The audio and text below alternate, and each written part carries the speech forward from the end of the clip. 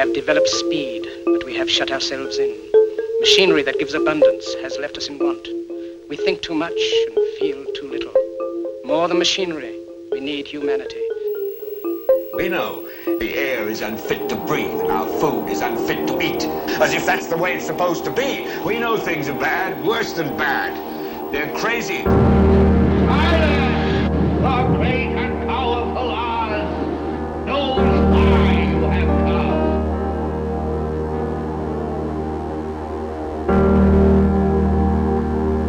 You've got to say, I'm a human being. God damn it! My life has value. You have meddled with the primal forces of nature. Don't give yourselves to brutes, men who despise you, enslave you, who regiment your lives, tell you what to do, what to think, or what to feel, who drill you, diet you, treat you like cattle, use you as cannon fodder. Don't give yourselves to these unnatural men with machine minds and machine hearts.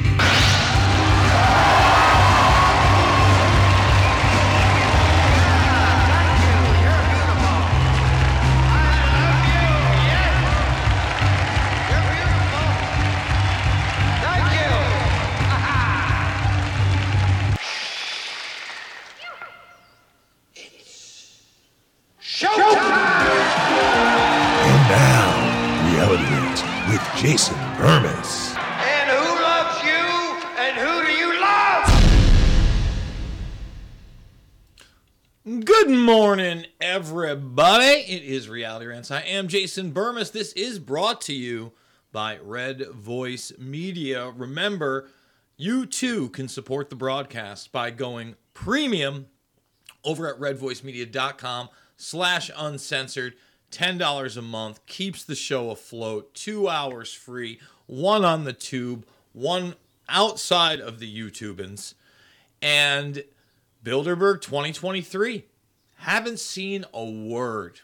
Haven't seen a thing. Last year, kept it secret up until the day of, which would be today if it's actually happening this weekend, which I'm 99.9% sure it is happening this weekend, or I wouldn't be doing this show. I could be getting this one wrong. But Charlie Skelton, who has written for The Guardian, among other publications now, and is really the only person, even last year, in the mainstream that covered this very, very, very important meeting out there. In fact, it's where I really get the terminology that I use all the time, post-truth world. Okay, because they coined it now 5 years ago at Bilderberg. And they mean it. The post-truth world in which we live. And that post-truth world, by the way, was so bizarrely on display last night at this town hall meeting. Now, before I get into Bilderberg and even the precedents of, I would say, whoever is there again this year is somebody to watch. I guess that's a good place to start this. So if you go to even the Wikipedia page on last year's attendance, who did I tell you that you needed to keep an eye on? Well, it was Kristen Cinema. Oh, did we go too far with that? Let's just go to the Christ. Oh, come on. She's there, I promise you. Let's just type in cinema. Because that I can actually spell. There it is. Oh, it's Kirsten. There, that's why. So, cinema all of a sudden breaks apart from the Democratic Party, who, by the way, it's cartoon level. Like, the moderator they had yesterday, I don't even know who she is. This isn't going to make her career. It was really embarrassing. She was a little Leslie Stahl. She's basically Leslie from 60 Minutes for about 60 minutes. And I would have thought that they were going to stack the audience with lefties, TDS people. They cheered Donald Trump the whole time. The whole time. And they laughed at her. In fact, to show you what a slaughter job this was, and look, I'm going to be honest with you. For what was asked, I agreed with 95, maybe 99% of what Trump said yesterday. It was hard not to agree. His stance on the war in Ukraine was brilliant. And they kept trying to bully him into saying, okay, what CNN says. Like, CNN talking points, election denial. You're going to stop that, right? Oh, let's see. I got a little texty. Oh, wow. Nice. Nice. That's great news. Awesome. Awesome news. Very happy about that. So that's kind of breaking right there. Let's break some news here. Whenever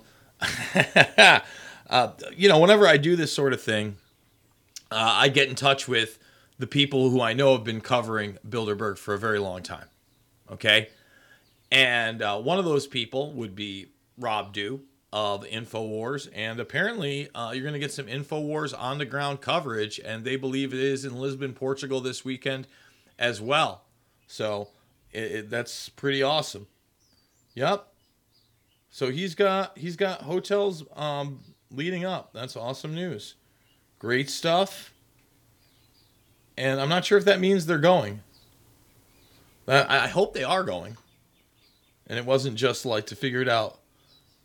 Oh, they can't make it this year. So the breaking news that InfoWars will not be on the scene. Damn. That sucks. That sucks. We need more people covering that stuff, obviously. Hotel is in the first paragraph. Yeah, Skelton is there. Oh, sorry, guys. We're doing it live. Thumbs it up. Sub and share. All right. So, back to the slaughter job. It's pretty incredible. I'm not going to lie. Are you kidding me? I'm going to have to do this the other way, aren't I? So, let's open the image in a new tab. There it is. CNN should be ashamed of themselves. They have lost total control of this town hall to again be manipulated into platforming. See, you're not allowed to have free speech. You're not allowed to have a platform. Election disinformation, defenses of January 6th, and a public attack on a sexual abuse victim. The audience is cheering him on and laughing at the host. Got that right. Yeah, I mean, cheering him on from start to finish. From start to finish. And the way they framed it is crazy. Hey, Dew, I'd love to have this conversation, but I'm literally live on air for the next 2 hours. Yes. But feel free to call me after 10 a.m. Central. I'd love to talk to you. All right? Have a good one, brother. I love you. Bye. Love you too. So there you go. That's how we do's it. Right there. We do it live. I'll write it and we'll do it live. And this thing was live. Like, again, I was shocked that they stacked this audience in New Hampshire. And it shows you real America, by the way. New Hampshire, yeah, it's the live free or die state, but it's in the northeastern region. It is really how the vast majority of people feel. I mean, and it was on display last night. First of all, they laughed at the sexual abuse stuff. And there's a reason. The story is pretty unbelievable if you think about it. And Donnie T, to his credit, went through the whole thing. Everything he talked about, and that's probably going to be the main clip that I play. We're going to play probably the opening so you get an idea of how this woman framed the whole thing. Little Leslie. Okay? Little Leslie frames this thing crazy. Okay? And Donnie T still mops. Applauded. We got to be real about that. We also have to be real on the fact that Donnie T stacked Bilderberg. In 2017, I attended at Chantilly. Had a bunch of people there. Teal in particular, his technology advisor, always there. Under a board member role. Really supervising the whole thing. Again, cartoon level. But Trump had 5 people there that year. McMasters, Liddell amongst them. I'm obviously leaving at least 2 people out. Pompeo and Kush in 2020 were there. Pompeo was actually escorted by C-SPAN cameras to the boat where Bilderberg wanted the boat that year. They wanted to go to a castle. I mean, again, cartoon level stuff. The real rulers of the world right there. They wanted to get on a boat. Pompeo. And knives out Pompeo. Pompeo, by the way, not running for president. Decided to back up. Probably realized, he pulled like a Skeletor, right? Like people don't think he's a good guy. And he was one of those guys pumping the propaganda that somehow Donnie T was going to be able to save the day and they were going to expose election fraud. No, we're still in a narrative. You should see how angry, and you will see, because we're also going to play this, how angry Jake Tapper is at every response Trump gave. But he mopped. Hey, you can't, again, even AOC had to admit, he mopped. He destroyed. You would have thought he would have had a hostile audience. They would have tried to make it a hostile audience. Here's the thing. I guess CNN thought, well, if we put a bunch of Democratic operatives up there, the people that are really just promoting the CNN narrative that really middle America is not listening to. We're talking about 20% and less. It's not half and half. And that's the scary thing is when you hear Dementia Joe, Zombie J, start talking about ultra MAGA Republicans. Every single thing Donnie T said there was reasonable. And the only thing that I would say was kind of over the top and unreasonable, 24 hours. 24 hours. We're going to find a way out of this conflict. No matter what, Ukraine, Russia, it's not going to be in 24 hours. I do think he could probably get it done in a week. And why do I think it's going to take less or more time than 24 hours? I think he could come to some general agreements, but there will obviously be pushback, probably from Zelensky. Okay? I would assume that Russia's going to want some guarantees too, especially regarding NATO. They don't want Donnie T back in. Because if he does come back in, he is coming back with a vengeance. The question is he actually going to stand up against these guys? Is he not going to put a cabinet full of deep state dipshiz all up in there? Okay, but they had to acknowledge, number one, he's the front runner. Everything they said he had an answer for. He's like, my polls went up after I just got convicted of sexual abuse. He didn't outright say that he would pardon all January 6th defendants, but he said that very early on, that's one of the first things he would start to do, a large majority of them. And when asked about the Proud Boys in particular, and by the way, unfortunately, that is their best hope. I told everybody they were going to be convicted. And if you don't think the judge is going to sentence them to max or close to max of every charge, you haven't been paying attention. So, the appeals process takes forever, and Donnie T said it best last night. You can't get a fair trial in Washington, D.C. Okay, Donnie T, that's where they want to bring Assange. That's where you failed to stop the illegal charges and extradition against him. But they don't even want to give Assange a real court. They want to have a show trial via military tribunal style on Mr. Espionage. What? For telling the truth. For telling the truth. And in particular, the document stuff is so over the top. It doesn't say that, Mr. President. She kept telling, again, Leslie Stahl style, and he would catch her. So, for instance, when they talk about Pence, and this is a key moment, this is when you know really Donnie T's got a captive audience. The vast majority of the people, if not, I would say in that audience, you're talking at least 70, 80% who think the 2020 election were stolen. Period. Now, am I allowed to say that on YouTube just by observation that they felt that way? And they talk about Pence basically having the ability to reject the outcome and have it go back to the states, okay? And start auditing the votes. This is in the Constitution. It's absolutely there. It's there on purpose because corrupt elections have happened through human history forever. Forever. Of course, and she says, no, I've read it. It doesn't say that. And then she starts talking about how they had to fortify the law more. He's like, no, they used talking points and manipulation, and then they had to what? go and stop that from happening next time and act like it didn't exist. Magic. David Blaine style. And with that David Blaine style, a word from our sponsor.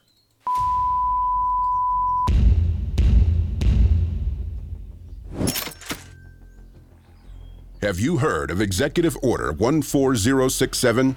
This little-known order implemented the digital dollar, the most sinister plan to control your spending. And it gets worse. In November, the federal government and banks began a test program to roll out the digital dollar. With this, privacy for all Americans will be lost forever. Imagine, the government can now track all of your spending. The government can tell you what you can and can't buy. The government could confiscate your cash. When digital currency was rolled out in China, Bloomberg wrote, quote, "This will lead to control like no other," end quote. The EU has announced that they are next, but it is already happening in America, which makes this wealth protection guide that American Alternative Assets just put out even more urgent. Project Hamilton, as this secret order is being called, might be the scariest order to happen to privacy and freedom in America since its founding, which makes this wealth protection guide so incredibly valuable right now. Move your money out of cash and into something that doesn't infringe on your privacy. You see, there is one legal IRS-proof loophole that could protect your IRA, 401k, and pension savings with gold and silver. And this free guide tells you exactly which steps you need to take right now to move part of your IRA or 401k into precious metals with no tax consequences. As this program rolls out, the sky's the limit for the level of government control that could be enforced on your money. Protect your savings and your privacy. But in the devastation ahead, American Alternative Assets is offering you something rare, a chance to protect your wealth and possibly even grow it. All right, folks. I want to do it like this. I want to show the clips from the CNN town hall, especially in regards to the intro, especially in regards to the classifications and the documents, because Trump's also right that it's not like he just ran off with documents. And the NARA, which is the National Archives, I personally have an experience with the National Archives and presidential records and a president's home that I will never forget in my life, okay? One of the reasons is that I do really love history. I think history is fascinating. I was really lucky that being in upstate New York, a lot of history happened in that northeastern region, New York and Pennsylvania in particular. And we would go on field trips, especially my AP class, to really interesting spots. And one of those places, was the Franklin Roosevelt home. And one of the things that specifically stays in my mind, now, one of the reasons I also vividly remember this experience now from the time I was a junior is my father had died the day before. And, I probably shouldn't have gone to school, but I really didn't want to miss this. And what was I going to do? Just, sit and, mourn and feel sorry for myself all day. I figured I might as well go to this. So I remember just like a heightened sense of that day, right? It was like things were sinking in. And we get to a point where the person who's touring us, and notice the historical documents, First Presidential Library, and he talked about the process of declassification and how they had the archives there, and specifically talked about how he thought it was a good thing that the government could withhold records and not tell us everything. I think that's fair. Even as prodding and putting the idea into, I'm 16 years old at the time. There are just certain things that you're always going to be treated like a child for. And that's okay. Look at the pretty estate. Look at how great Roosevelt was. And one of the other places that I specifically remember visiting, and maybe this is one of the ones, again, I think about a lot, because you look at the aristocracy, you look at the predator class, the robber baron class, the big names, the families, the nepotism. And one of those is obviously the Vanderbilts. And I went to the Vanderbilt mansion as well, a masterpiece in design. In fact, one of the other things I was going to show from an adult is a trip I took with Rob Dew as an adult for Alex Jones, where we were out in California doing stuff on geoengineering and solar radiation management and what some people call chemtrails, but I would call prolonged jet contrails. We went to the Hearst Castle, which is a sprawling, like they have 3 different tours, sprawling estate. Take a bus up to, had its own farm. It's pretty wild. Like, when I say farm, there's like wild animals that are kind of fenced in. Vanderbilt also is interesting to me because my documentary films, of which I actually worked with Rob on some of them, I would get archives from the Vanderbilt Television Archive. Still a great tool. I wish they had an online archive. A lot of places do have online archives, but what's really great about them is they've archived all this news and news footage from every single day, every single major media network. I think back into at least the 60s, possibly the 50s, where I got a lot of stuff. So I know that Trump is telling the truth when he says, look, this wasn't a big deal. And then he brings up the Biden documents in stark contrast, which I believe may be a backdoor into getting him not to run in 2024 and putting somebody else in there, just having him step down, or if he doesn't want to step down and not run, or they don't want him there, they always have his classified documents in the bag. They can talk about it being a nonpartisan issue. There's a stark contrast. His documents, okay, weren't taken as president. I don't even care about the secure locations and who had them, and they were in his garage with the Corvette. He wasn't the president. He took him as the vice president. It's completely illegal. And that's the big stark contrast.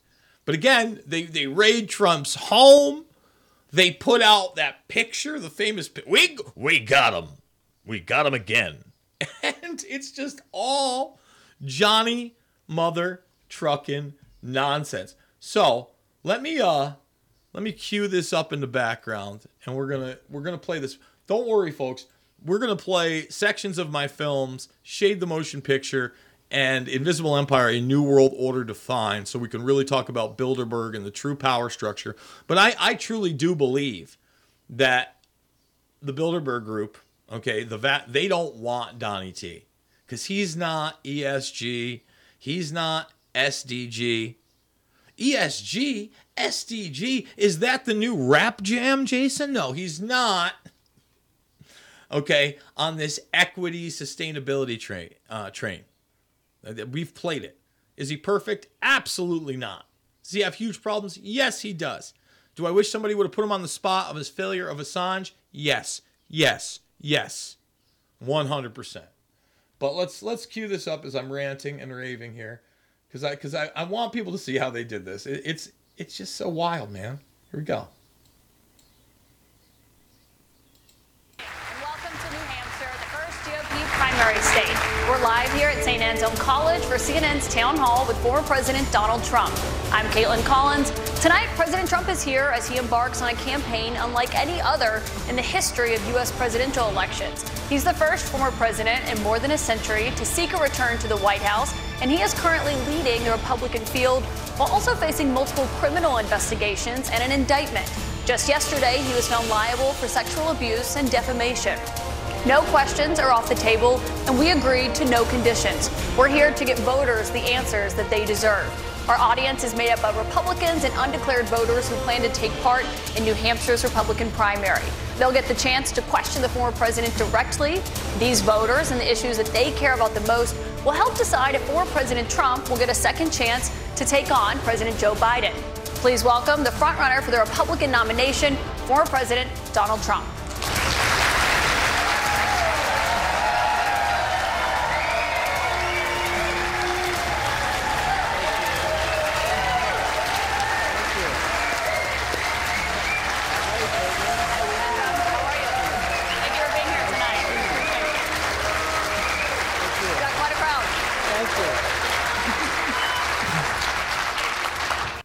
Standing ovation. Now, frames it up like he's a criminal and a liar and goes right into you're a criminal and a liar from the outset. I want to point that out. 100%. And they get a standing ovation. I get it. It's Republicans and independents. But come on. Give me a break. So I want to fast forward here. I want to just get to the documents one, because the documents exchange is kind of incredible, okay? At one point, he calls her a very nasty person, and only Donnie T could get away with stuff like this. When it gets to the end of the debate, maybe within a 10-minute period, not even, of him calling a very nasty person, he shakes her hand again at the end and says, "You did a good job," or "Good job, good job." Like,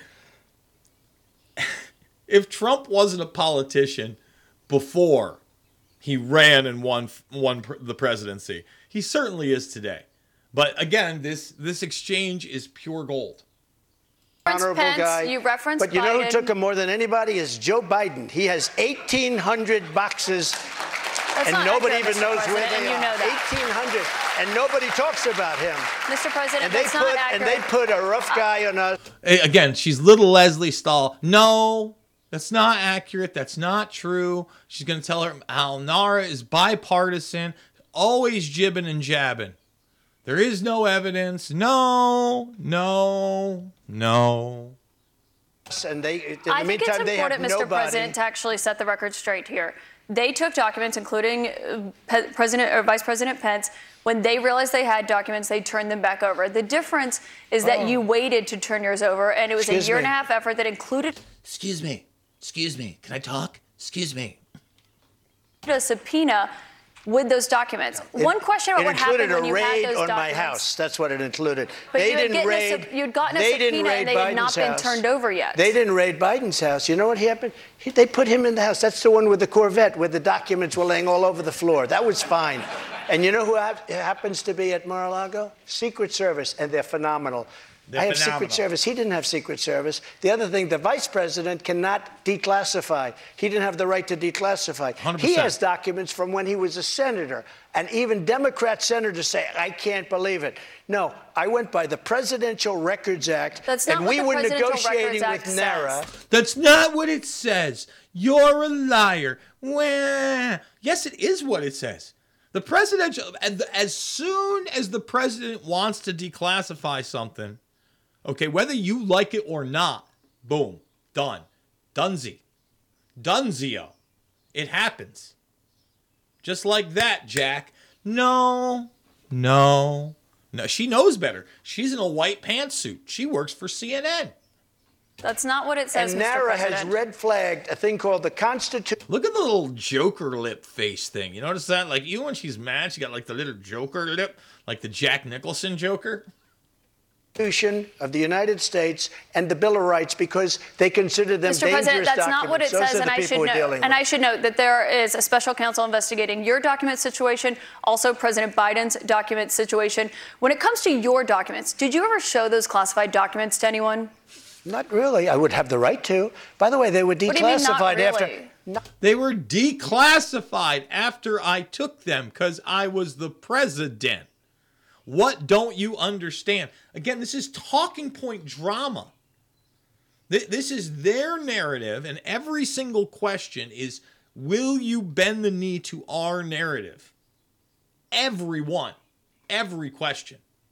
Bend the knee to our narrative. And he's like, what are you talking about? Not that I can think of. Let me just tell you, I have the absolute right to do whatever I want with them. I have the right. I was negotiating with NARA. Do you know what NARA is? The National Archives. Extremely negotiate left group with of them. people. Extremely left. And I was negotiating with They're them. not All of a left, sudden, They're not left. They're bipartisan. Everything's bipartisan. That's another, unfortunately, again, I hate even getting into right-left paradigm, but that's a Democratic talking point. Anything they're pushing is bipartisan. It's a bipartisan bill. Bullshit. Again, take a look at that crowd. They think this guy's a superstar. It's just, it's reality. Okay? We have to acknowledge what's right in front of our face. Now, we're going to come back to this after a word from our sponsor. Remember, second hour over at the RVM Rumble, rvmrumble.com. You're still looking good. I'm still feeling good. You know, I've got all your MyPillow products. Mattress topper, bed sheets, MyPillows, towels, slippers, blankets, sleepwear, dog beds. Whoa, Charles. Everyone now can get MyPillow products at huge discounts at MyPillow.com. That's right. Now's the time to go to MyPillow.com or call the number on your screen. Use your promo code to take advantage of our 3-in-1 sale. We're bringing you exciting new products, overstock specials, and closeout deals you won't find anywhere else. For example, when you buy one of our brand new MyPillow 2.0s, you get another one absolutely free. And with our overstock sale, you save 50% on our luxurious Giza Dream bed sheets. That's as low as $29.99 for the best sheets ever. And with our biggest closeout special, you get our all-season slippers for only $35. Or our sandals and slides for just $25. Quantities are limited, and once they're gone, they're gone. Once they're gone, they're gone. Use that promo code RVM. I'm just kind of looking through some of the comments in there. I saw one about Dementia Joe and how, like, at least Trump didn't stutter or stammer or have a senior moment once. And he's looking a lot older than he was before, period. He looks up to the game. I just want to point that out and say that that's real. We should also acknowledge that. And then I was reading in the comments about a mentorship. I'm not quite sure. Look, some of the people that Trump has done business with, obviously Epstein's unsavory, Roy Cohn especially. Whitney Webb loves to point out like how corrupt Roy Cohn was, and I've watched several documentaries on the guy. Pretty wild story. As far as a Mason, I see that he's a 33rd degree Mason. I don't know that he's a Mason at all. Is he? Maybe there's some evidence of that. I know he went to West Point. That doesn't mean I'm a Mason. I'm just if that's somewhere, someone needs to send me that whole he's a 33rd degree Mason. I don't know if that really changes my opinion on Donnie T. It's not like my opinion is super high. But once again, manhandling this woman, telling the truth about the documents. What you won't hear from her is his failure to declassify the JFK documents twice that he promised. Like, that's a real question. That's what he should have. They should have taken those documents home. Boy, that would have really pissed him right off.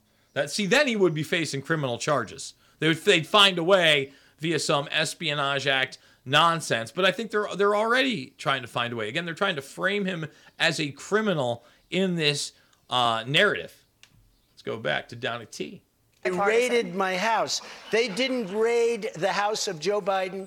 They didn't raid Obama. But Joe Biden didn't ignore a subpoena to get those documents back like Joe you Biden did. And took so that's the question. 1,850 boxes. But that's the question that investigators have, I think, is why you held on to those documents when you knew the federal government was seeking them and then had given you a subpoena to return them. Are you ready? Are you ready? Can I talk? Yeah, what's you the mind? answer? Do you mind? I would like for you to answer the question. Okay, it's very simple to answer. That's why I asked it. It's very simple to. You're a nasty person, I'll tell you. Can you answer why you held on to the documents? I was negotiating. I mean, it's a laugh out loud cartoon moment. That's why I asked the question. I want you to answer. That's why I asked the question. I mean, he's standing 3 feet from her. And just, laying her out. And the crowd knows it. The crowd knows who this person is. During the interview, he talks about them having an agenda. If they really, first of all, this is the biggest thing for ratings they've done in years at this point. For real. Like probably at least 2-3 years. And it's the biggest ratings get they're going to have. But it could have been even bigger if they streamed it on YouTube, which they did not do. They did not do that. I want you to think about that. YouTube is where the audience is. This is easily a video that if they put on YouTube in full gets 10 to 100 million views. They didn't do it. Why? Because they want to put their own clips out there with their own commentary cut up, okay, and try to spin their narrative. Their narrative. I'm going to let him finish up, and then I want to go to the very end of it where they wrap it up. He actually shakes her hand after telling her she's a nasty person. And then Jake Tapper The way he sounds off to Anderson Cooper shows you how detached from reality these people truly are. Again, Bilderberg 2023 looks like this weekend, Lisbon, Portugal. Let's get back to Donnie T. And we were talking to NARA, that's Washington, to bring whatever they want. They can have whatever they want. When we left Washington, we had the boxes lined up on the sidewalk outside for everybody. People are taking pictures of them. Everybody knew we were taking those boxes. And the GSA, the government service, the GSA was the one taking them. They brought them down to Mar-a-Lago. We were negotiating with NARA. All of a sudden, they raid our house. When Biden had his documents, he won't give back the 1,850 boxes. And you're going to find some real gems in there. But it was Biden who alerted them that he had the documents. The National Archives reached out to you to get your documents back. Why did you not turn them over when you got a subpoena asking for you to turn them over? We were negotiating with them as per the Presidential Records Act. We were negotiating with NARA. That's not what the Presidential Records Act says. I've seen it. But they got to love our Constitution a little bit more, and they shouldn't red flag it, by the way. Very nice people. We were negotiating with NARA, and that's what the Presidential Records Act says, because Richard Nixon, surprisingly, had problems, and he had a lot of problems dealing with NARA, and they ended up passing legislation called the Presidential Records Act just for this kind of a thing. We were dealing with them. We were talking. Excuse me. Wait a minute. Wait. We were talking to them. We would have done it, but all of a sudden they raided the house. Now, why hasn't the FBI raided Biden? But I just explained. I just explained to you why they hadn't raided Biden. Again, it's a joke. His own Justice Department had the Biden laptop and did nothing. His own Justice Department had the Wiener laptop after the fact and did nothing. Nothing. That's what he should be pointing out. That's what he's not good at. All right? When they stop him and try to debunk him, he has to be Johnny on the spot with the part in the Presidential Records Act that allows him to have the documents. All right? The subsection and the whole nine. Just like when she says there's no election fraud, he's got to talk about more than just the on videotape and the audit system.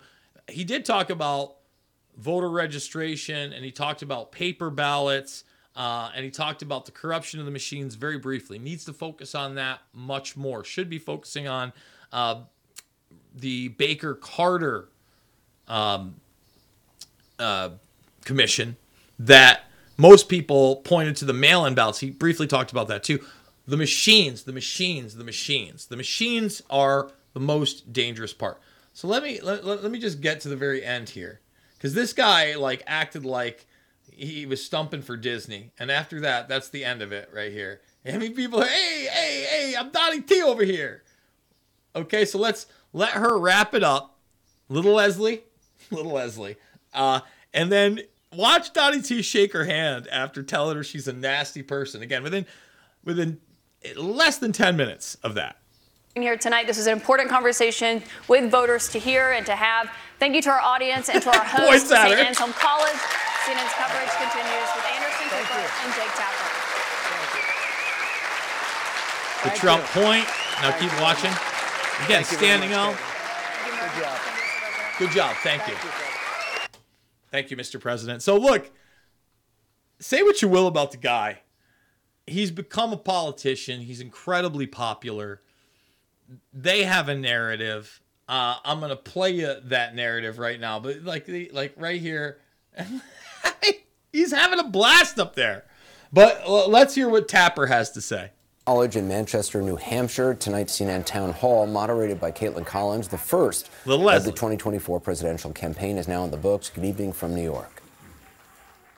From Washington, and it was an interesting night. Mr. Trump's first lie was told just seconds into the night with his false familiar claim that the 2020 election was, quote, a rigged election.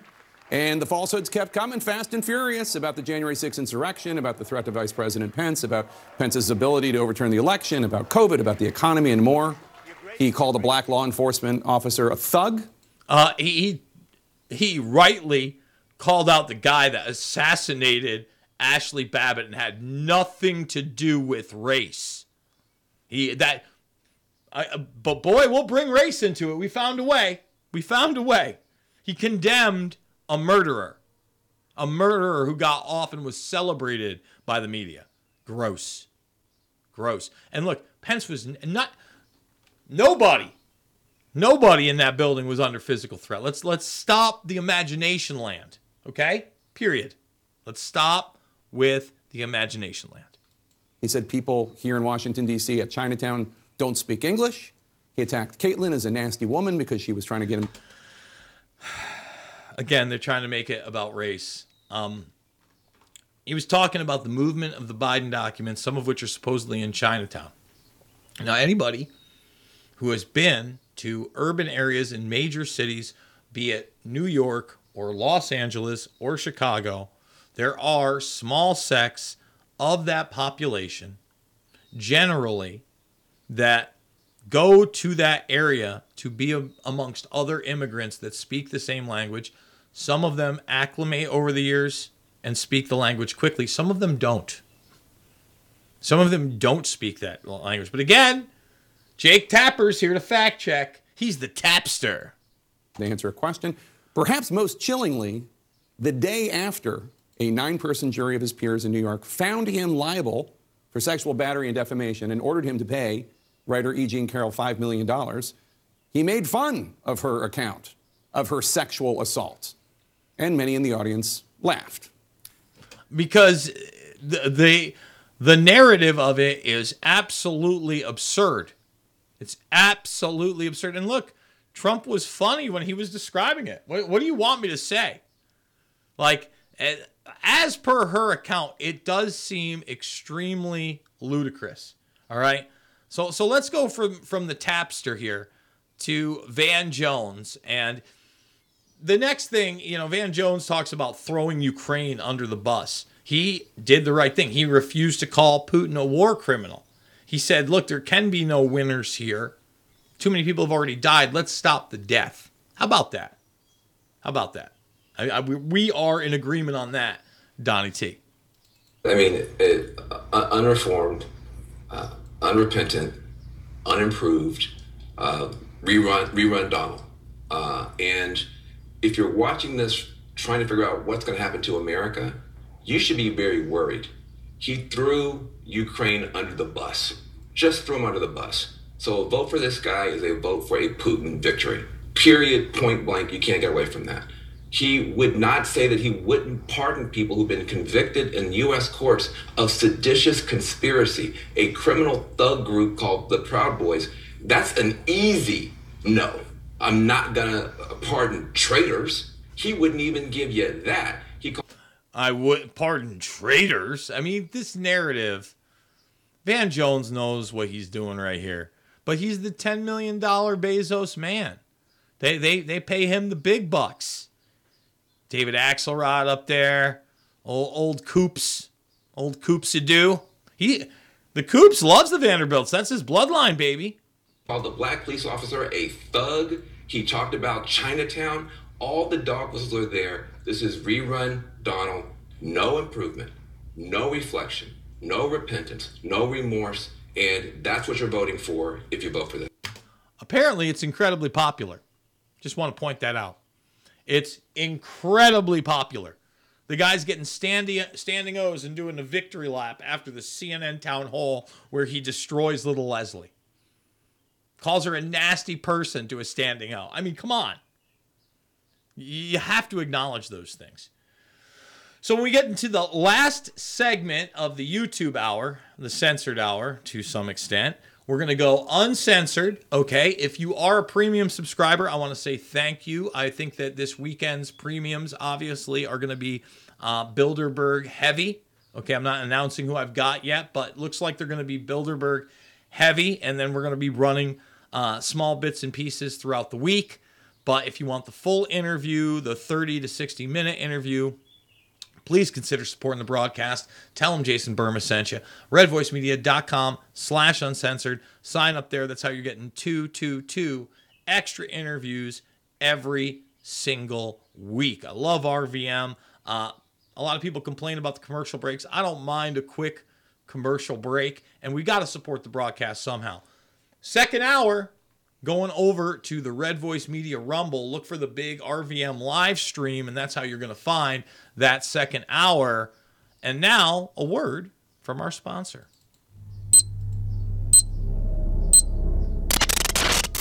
Folks, we have a huge problem on our hands. A banking crisis is spiraling, and it's all thanks to the current administration's reckless spending, sky-high inflation, and massive interest rate hikes. Now, these banks are suffering, and guess what? They can legally seize your savings without notice to bail themselves out. That's right. Thanks to a sneaky law passed back in 2008, it's now legal for banks to take your hard-earned money, including your retirement savings, to save themselves. Now, this could leave your retirement accounts decimated, and you paying the price for their disastrous policies. Take action now before it's too late. Now, this guide will show you how to defend your money and keep your retirement savings safe from the banking crisis and the current administration's financial fiasco. This simple and 100% legal strategy may help you protect your retirement against higher taxes, soaring inflation, and a volatile economy. So don't let your golden years be ruined by someone else's mistakes. To secure your free wealth protection guide and safeguard what's rightfully yours, don't wait. The time to act is now. All right, let's shift gears here in this final segment in the first hour. Back to Bilderberg. There was one article I could find that had Bilderberg in it. Henry Kissinger says he wants to call attention to the dangers of AI the same way he did for nuclear weapons, but warns it's a totally new problem. And this is just from a few days ago. It's Fortune. I couldn't read it. Why? Because it's under a paywall. But how did I find it then? And by the way, you see this. He's discussing the 2016 Bilderberg meeting and artificial intelligence and talks about how it was a main focus back then. So here's Fortune acknowledging the power structure, acknowledging the power of the Bilderberg group, something that I really do believe that we obviously need to do. I'm going to play this segment here from the beginning of my film, Shade the Motion Picture. Just the first segment. I want to say all the documentary films are free and playlists all over. Thumbs them up, subscribe, share them in email chains, especially with this weekend being Bilderberg. I think that it's imperative for people to see Shade the Motion Picture and Invisible Empire, A New World Order Defined, for these reasons. So with that being said, let's get to this Shade section right here. Okay, boom. Okay, and we are live. The one thing I will say that the past 50 years has given me, I would say that nothing in this world works the way you think it does. Nothing. Governments do not operate the way you think they do. Banks do not do what you think they do. The police department is not here for what you think it is. Nothing in your world works the way you think it does. There's a far higher, bigger picture.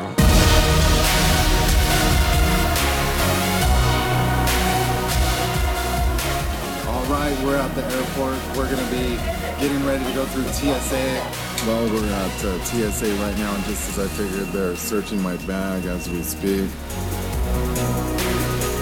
Welcome to America.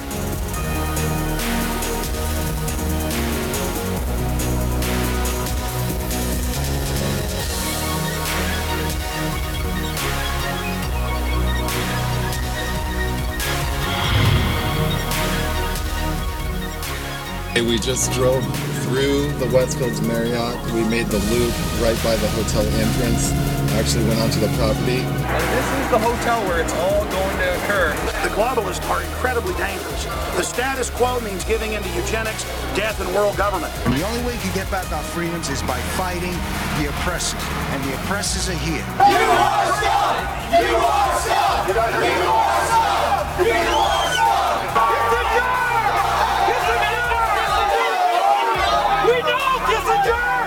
one thing that I'm here to do is to provide a service that the mainstream media is not doing. A lot of the press is owned by some of the attendees inside of here.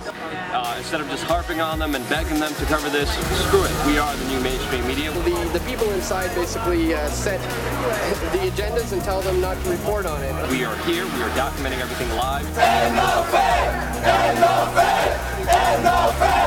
Uncut, unedited. All right, we're at the Bilderberg conference, and the police are getting kind of weird. Did I just see that? All kinds illegal!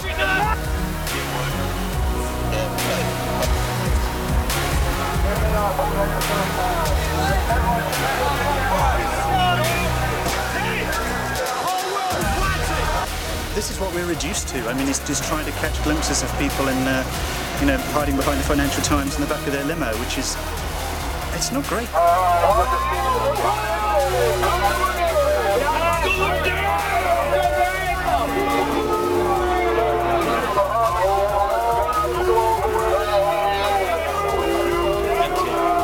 And they will be defeated, and they know it, and they're starting to run scared, and they should be, because information is power. And the truth is setting us free.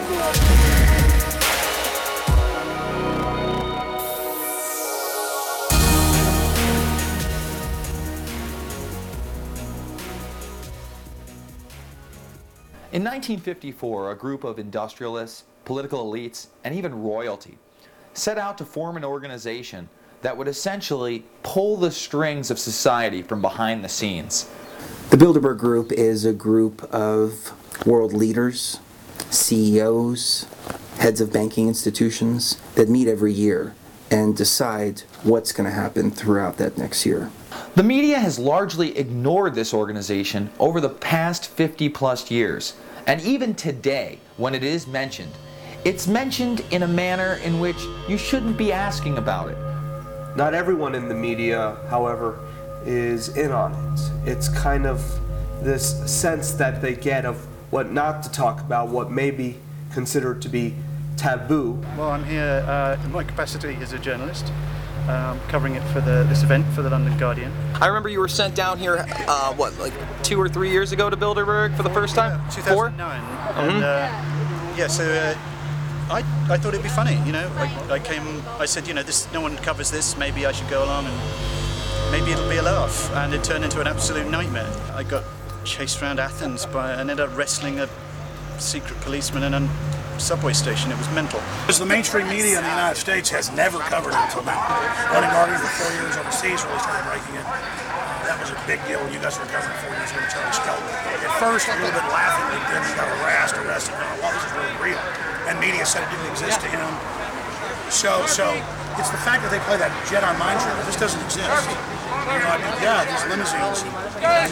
No, they know one. The mainstream media is now acknowledging that these world leaders are meeting, except for there's nothing to worry about. They're not doing anything sinister, even though they meet behind closed doors. Instead of being humble and saying, I don't know the whole truth, we never do as journalists, all we could do is try to ask questions and do our research.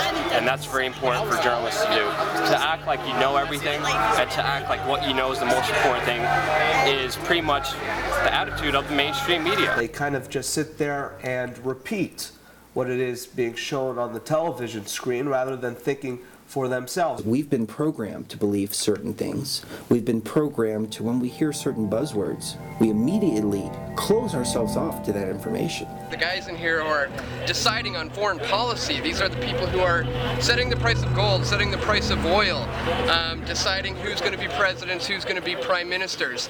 They operate in the shadows. They do not want to be seen. They don't want anybody to know that they are here. One of the Bilderberg members, attendees, who's one of the big EU regulators over this, publicly has called for an internet ID so they can start the taxing of that and the tracking. That's what China uses. We just drove up to the security now in press. We showed our press cards and said, can you show us to the press centre? And no, there's no press centre. Can we speak to someone who could represent the organisation to the press? No, that's not available. They're resolutely failing to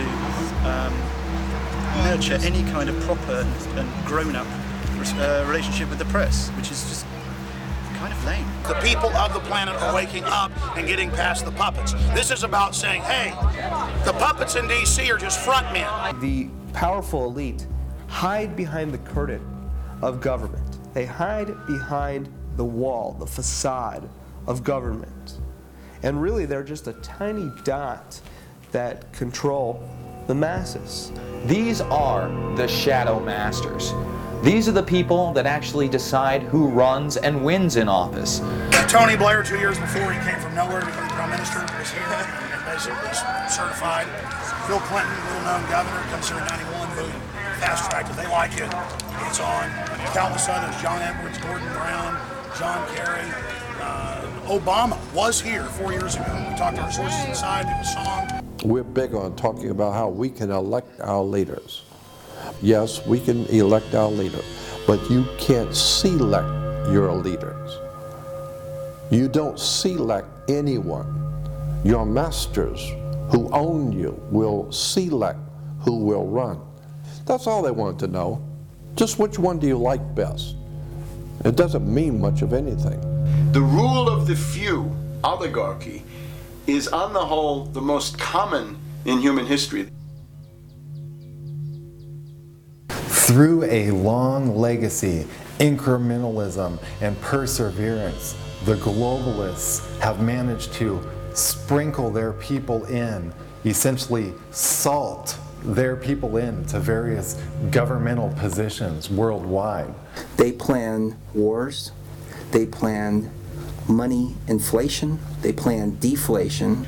My estimate is there are about 30 million Americans who really need a job and who can't get one. So, depression level. This is a depression. This is as bad or worse than the depression of the 1930s.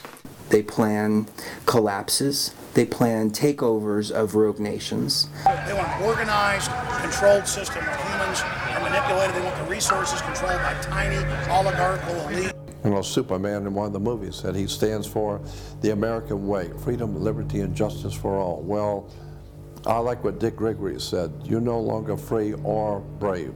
You might want to, for the first time in your life, start thinking seriously about where you're going and where your country is going and what's going to happen to your children and your grandchildren when you wake up one day to discover your freedoms are gone, your country is gone, your protections that were guaranteed to you as a citizen are gone. Well, it's outrageous. Our government's been taken over by the military-industrial complex that President Eisenhower warned us about in his farewell address in '61. Our money's being taken, and they're announcing 30,000 drones, armed drones, to surveil us. The CIA says they're listening to our phones now without warrants. The real leaders are going to talk now.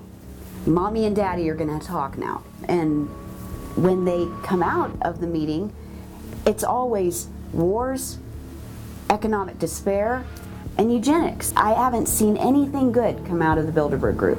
As the global elite are escalating their agendas, we have to equally bring up our efforts to document these events, cover these events, and make sure that the Bilderberg Group gets exposed for what they're doing inside there. Before I speak right here about the importance of alternative media, how spot on was Jordan Maxwell, rest in peace, in that clip? Think about it. How spot on was he in that clip?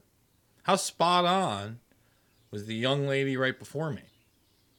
How about Dan Dix? How about Luke Rudkowski really becoming, a juggernaut in alternative media over the last decade plus? This film, again, put out April 15th, 2013. It's free out there. I think you can still get Shade, the DVD, from Shepard if you're looking for a hard copy.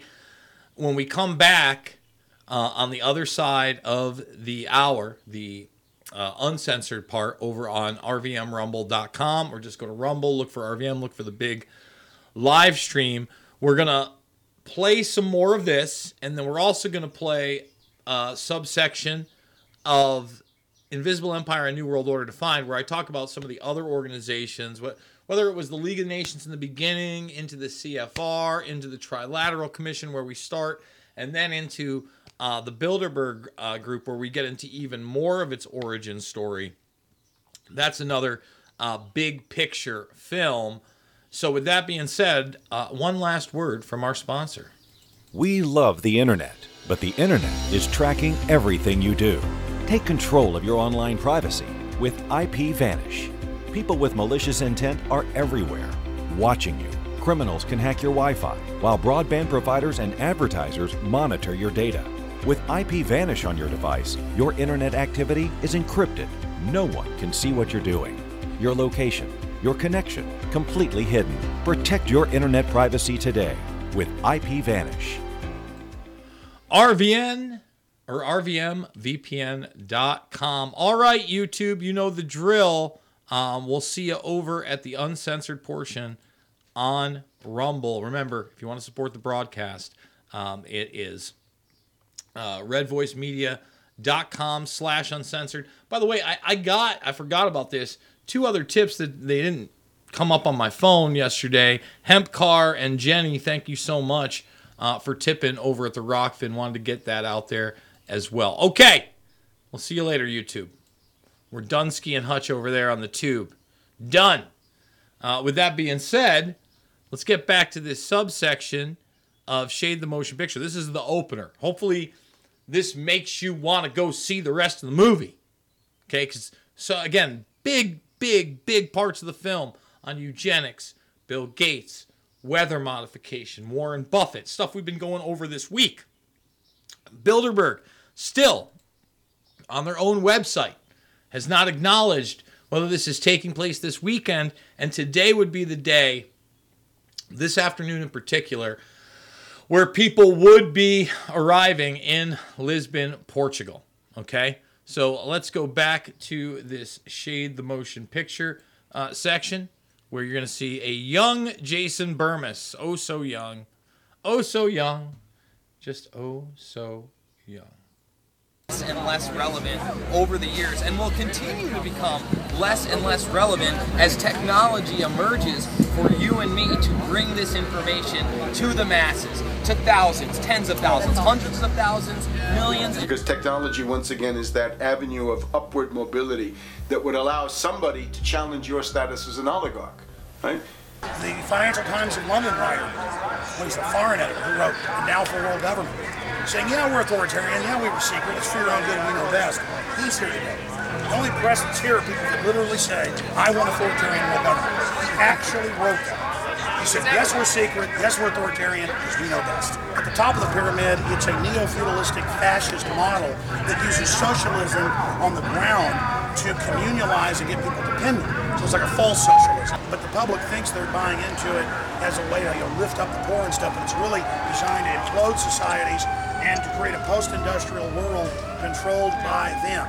We are here to let them know that their world government has been identified, and they thought they'd implode the world economy to bring in a worldwide police state, but instead it's going to bring them down. We are going to be in very serious trouble because we are ill-informed, unread, undisciplined, and have been taught to bow down and curtsy before royalty. If you're an oligarch, you say, I get to rule. Why should you get to rule? Are you smarter than this guy over here? I have a technician who can do things you can't do. Why should you rule? What is it about you? Well, my family, my antiquity. Maybe that's not good enough. If we have a society where people believe in technology and science, they will not tolerate oligarchical domination. If we don't stand up and take the responsibility for ourselves to stop this globalist agenda, we're looking at a world where our children don't understand what freedom is. We're already seeing that world now. The children born post 9/11 don't understand what it's like to live without the NDAA, without the Patriot Act. You have left your government in the hands of other people to take care of things for you because you're too busy with your everyday life. Well, when you leave your personal business and your children and your life in the hands of someone else to take care of you, they're going to take care of you all right. Whatever decisions they make, they're going to take care of themselves, not you. Because you left yourself in their care, they will decide what you will eat. They will decide what you will wear. They will decide if you will have a job or not. I will decide how much you will make. And you can bet that I'm going to make 1,000 times more than you do. Who attends Bilderberg? Pretty interesting. In Bilderberg, we have an organization that goes back to 1954. Now, that original generation is mostly gone, obviously. Prince Bernhard of Holland was able to hang on until 1975, when he was knocked out of the picture by the Lockheed scandal, which was a story of bribes that had been paid to foreign politicians. The reason they want to be secret is the Lockheed scandal in the 70s. They're really worried because they're doing a bunch of arms deals in there. It was kickbacks on the Hercules C-130 transport plane that had been sold all over the world. Right now, what we see is that some of the most famous people in Bilderberg are now getting on in years, right? We have David Rockefeller, who has been financing, in particular, the North American side, but really the whole thing, with his money and his deep checkbook. David Rockefeller, who many argue is one of the top globalists in the world, although aging and maybe on his last legs, has really been the face of the Rockefeller family and globalization for quite some time. In fact, in his own book, he states that he and his family are part of a secret cabal that is actually trying to achieve one world government outside of the best interests of the United States. Why should David Rockefeller, a certifiable cretin, get to dominate the political choices of the political party? Henry Kissinger is now going around in a wheelchair, as far as I can see, also quite aged. Many people are unaware of the Kissinger-Rockefeller connection. Now, Kissinger, of course, is an ex-Secretary of State, a winner of the Nobel Peace Prize, somebody who's been in the public eye for the better part of 40 or 50 years. Now, Rockefeller meets Kissinger at the Council on Foreign Relations and is extremely impressed. So much so that he gets Kissinger to head up the Rockefeller Brothers Fund. David and Henry have maintained that relationship over several decades since. I never mentioned the U.S. government or the administration. I don't even use that word. There is an invisible government whose visible head is the Council on Foreign Relations in Manhattan. And the way that they achieve their goals is they have 20 to 25 central members that go every single year to this conference. And each year, another 100 or so are recruited. You have the very cream of the banking industry and the CEOs of various huge multinational corporations talking to elected members of parliaments from around Europe and America. This is the richest people in the world meeting with key national security, NSA people, MI6, European security heads, Von Rompuy of the European Central Bank System and European Union Council. They're all here. They control the issuance of money and credit. This is it, top of the pyramid. The Canadian connection is huge. Of course, former prime ministers, we have Pierre Trudeau and Jean Chrétien and Paul Martin and Stephen Harper. Harper was there in 2003. Just 3 years later, he becomes Prime Minister of Canada. Alan Gottlieb, former Canadian ambassador to the U.S., is also a member. We asked him about it. He denied it. In 1996, you were at a Bilderberg meeting, and also there was Jean Chrétien and Paul Martin. I don't know if I was at that meeting. I've only been to a few of them. Bilderberg attendees have included Bill Clinton, Ben Bernanke, Queen Beatrix of the Netherlands, Senator Dianne Feinstein, Melinda Gates, Bill Gates' wife and co-founder of the Bill and Melinda Gates Foundation, David Cameron, Rick Perry, and members of the media such as Peter Jennings and Charlie Rose. We see that there is a long line of people out there that are using their intellect to manipulate the masses with what's essentially mind control, public relations, propaganda, whatever you want to call it. Peter Mansbridge of the CBC's The National is also a Bilderberg member. Heather Reisman, CEO of Chapters and Indigo Books, is in attendance, and she obviously can exert a certain influence over the way people think just by owning the amount of bookstores and magazines and newspapers. She's editor of Huffington Post Canada.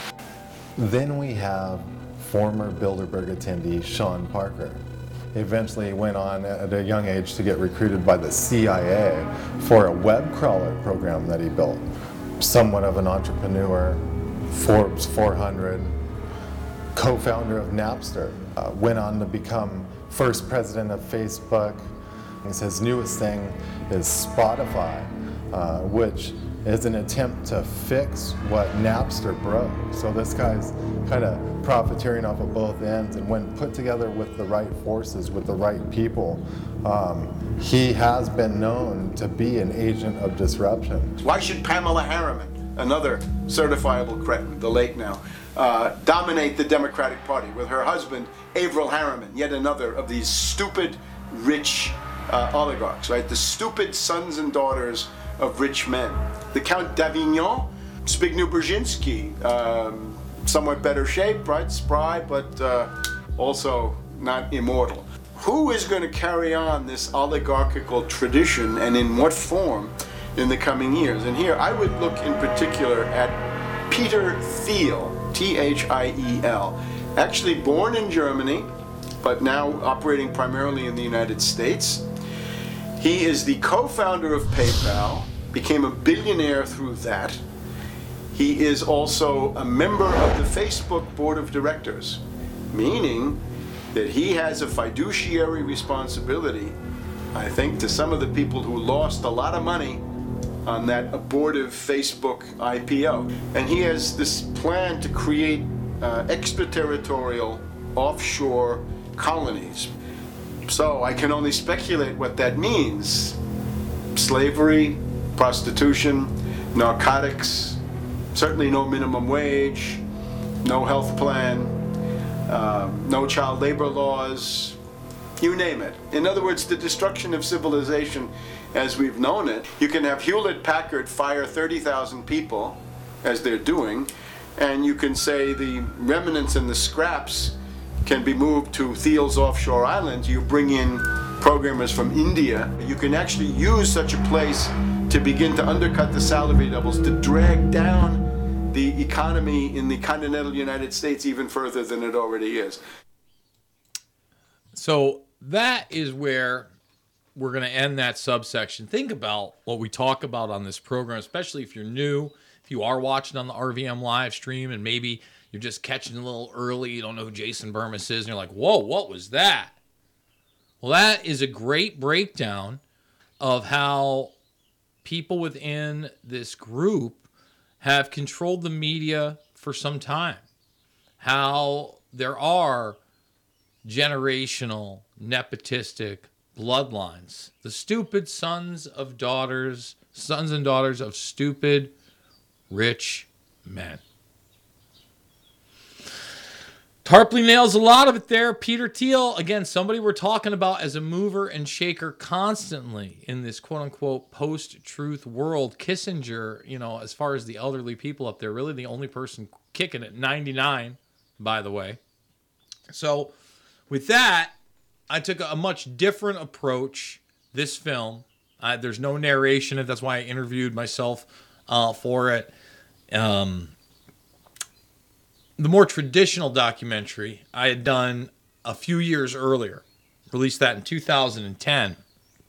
And I think on May 15th. It might have also been on April 15th. Now that I think about it. Man, I guess that's just kind of a date for releasing these things. And that is Invisible Empire, A New World Order Defined. This was the public face of global governance. However, many other organizations have been birthed since. Even more suspect is a private group called the Trilateral Commission. David Rockefeller and Henry Kissinger are among its some 300 influential members. The Trilateral Commission, rich and powerful business and political leaders from Japan, Europe, and North America. The New York-based policy group was formed in 1973 by Chase Manhattan Bank Chairman David Rockefeller. By the way, the documentation on that is the reason that this was actually created, Rockefeller style, was Zbigniew Brzezinski and Rockefeller were on a plane going to Bilderberg that year, and they were upset that the Bilderberg establishment, which is largely, you know, rich, white, European people and their descendants and representatives, at the time, they didn't want to bring in Japanese influence or the Asian influence. Later on, of of course that happens, and especially when we talk Asian influence, we talk in China influence. They created the Trilateral Commission just for that purpose, to bring the Japanese into this globalist structure. In addition to Rockefeller, there are many other noted American members. Among them, economist Alan Greenspan, former Defense Secretary Harold Brown. George Bush was once a member but resigned last year before his unsuccessful presidential campaign. Back then, it wasn't politically wise to be aligned with what his party's right wing considered a shadow world government. The United Nations would take over America. The Trilateral Commission would control the world. Just look at its membership, they say. Current and former members include Presidents Clinton, Bush, and Carter. Names like Brzezinski, Christopher, Kissinger, and Schultz. And top executives of ITT, Xerox, Exxon, and Nations Bank. Although this group with only 300 members seems to be at the apex of the power structure, there is yet another group formed in 1954 that is even smaller in number and has a greater influence on world events. Meet the Bilderberg Group. This elite group meet annually around the globe. There is a core group of members who have attended every year for decades, such as David Rockefeller, Henry Kissinger, and Queen Beatrix of the Netherlands. These members invite others who are politically and socially relevant at the time. Each year, around 140 people are in attendance. Real quick, I asked Hillary this question. In 2004, you attended a meeting in Italy called the Bilderberg Group. I just want to know what you were doing out there, what that was all about. If she lied to me and told me she didn't go, I figured you might tell me the truth. All I did was go. They had a Republican and a Democrat. I gave like a 20-minute talk on the presidential election. You didn't have anything to do with being John Kerry's running mate? You're talking about that at all? No, because I wasn't his running mate. Okay. I happened to be in Europe then on my way to Russia. I was invited to go to Bilderberg by Vernon Jordan, a friend of mine and a genuine hero of the civil rights movement. And to the best of my knowledge, NAFTA was not discussed by anybody in my presence. Documents released by the group in 2001 revealed that in September of 1955, the group met in Germany and covertly outlined the idea of a European Union. Section E, European Unity, discusses the general support for European integration and unification, and the idea to unify Germany once again with the rest of Europe under a common marketplace. Belgian Viscount and current Bilderberg chairman Etienne Davignon told the EU Observer in 2009 that the next Bilderberg meeting could improve understanding on future action in the same way it helped create the euro in the 1990s. This illustrates the patience, vision, and reach of this organization. It was able to promote and establish both a European Union and a European currency over the course of just under 40 years, incrementally. One of the things that the elitists discussed back at the turn of the century when they were talking about how do you convert the United States into a collectivist system was the fact that you can't do it quickly. You have to let people get used to it incrementally, because any major change would be rejected. The 1957 Conference of Rome, where the Common Market Treaty, providing for free trade in all products, was at last signed. 6 nations, France, Germany, Italy, Belgium, Holland, and Luxembourg, agreed to remove all mutual barriers to trade within 12 to 15 years, the embryo of a political union which they proclaimed to be their ultimate objective. In that fashion, it's possible for people to get used to this process and even to think it's a good thing. People will accept the gradual growth of government, the gradual loss of their purchasing power. They'll accept almost anything if it's done gradually. And we have to be very alert to that. 2008 and 2009 attendees include World Bank President Robert Zoellick, Treasury Secretary Timothy Geithner, former head of British Secret Intelligence Richard Dearlove, Donald Graham, CEO of the Washington Post, CNN host and author of The Post-American World, Fareed Zakaria, and many other giants of business, politics, and media. You just came back from meeting with the Bilderberg Group. The Bilderberg Group are, you know, when people who are conspiracy theory people, they send me mail, it's usually about the Bilderberg Group. And I get these books on my front door, which I'm uncomfortable with, and it's all about the Bilderberg, like they're the modern day Illuminati. Are you a member of the Bilderberg Group? I don't think we're supposed to talk about this. Many have identified them as the kingmakers, the puppet masters that pull the strings behind the scenes. Perhaps there is no better example of this than what occurred during the 2008 conference. Immediately after Obama had been selected as the Democratic presidential nominee, the pressure was on to choose a running mate. We've put together a committee. We are going to be equally deliberative in how we move forward. And we're not going to do it in the press, and we're not going to do it through surrogates. He then tricked the press corps into staying on the plane as it took off from Washington. He was whisked away to an undisclosed location. Obama was supposed to fly home. He'd been here in Virginia.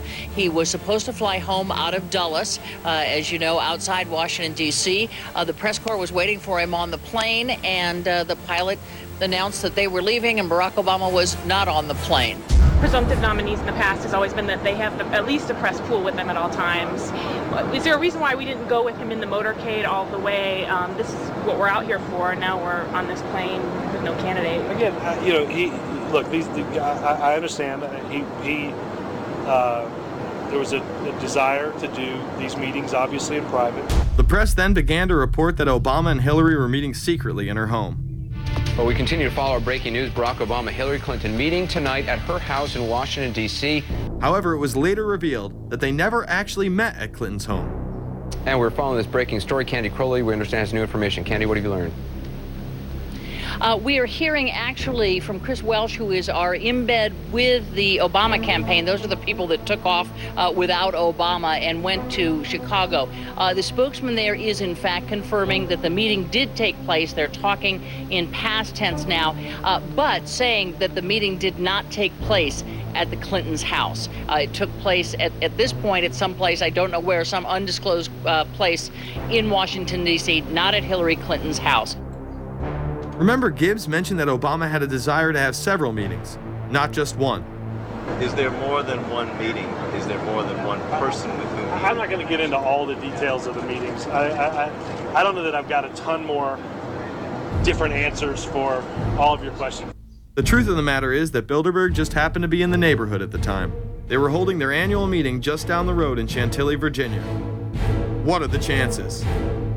What's interesting and dangerous about the New World Order is that it's not a natural progressing idea. It's just not civilization naturally evolving and organizing into this system. It's the group of extremely powerful people that are manipulating the system to get it to this status from behind the scenes without anybody's knowledge. You have to ask yourself, if there isn't an agenda going on to keep those organizations quiet and to keep them out of the news, to keep the discussions about them behind closed doors, then why is it that these supposed experts on the left and on the right never talk about them? This has been a condensed history of the globalist organizations and their rise to power.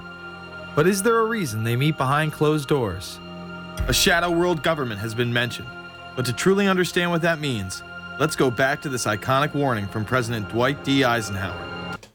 And, you know, Jones in the other film mentions that. I want to point out that in 2008, when all that occurred with the dicka-dicka-doo and the magic Obama, and all of a sudden he might have been a undercover guest or having private meetings with members of the group, guess who was on the list? Can you take a few guesses?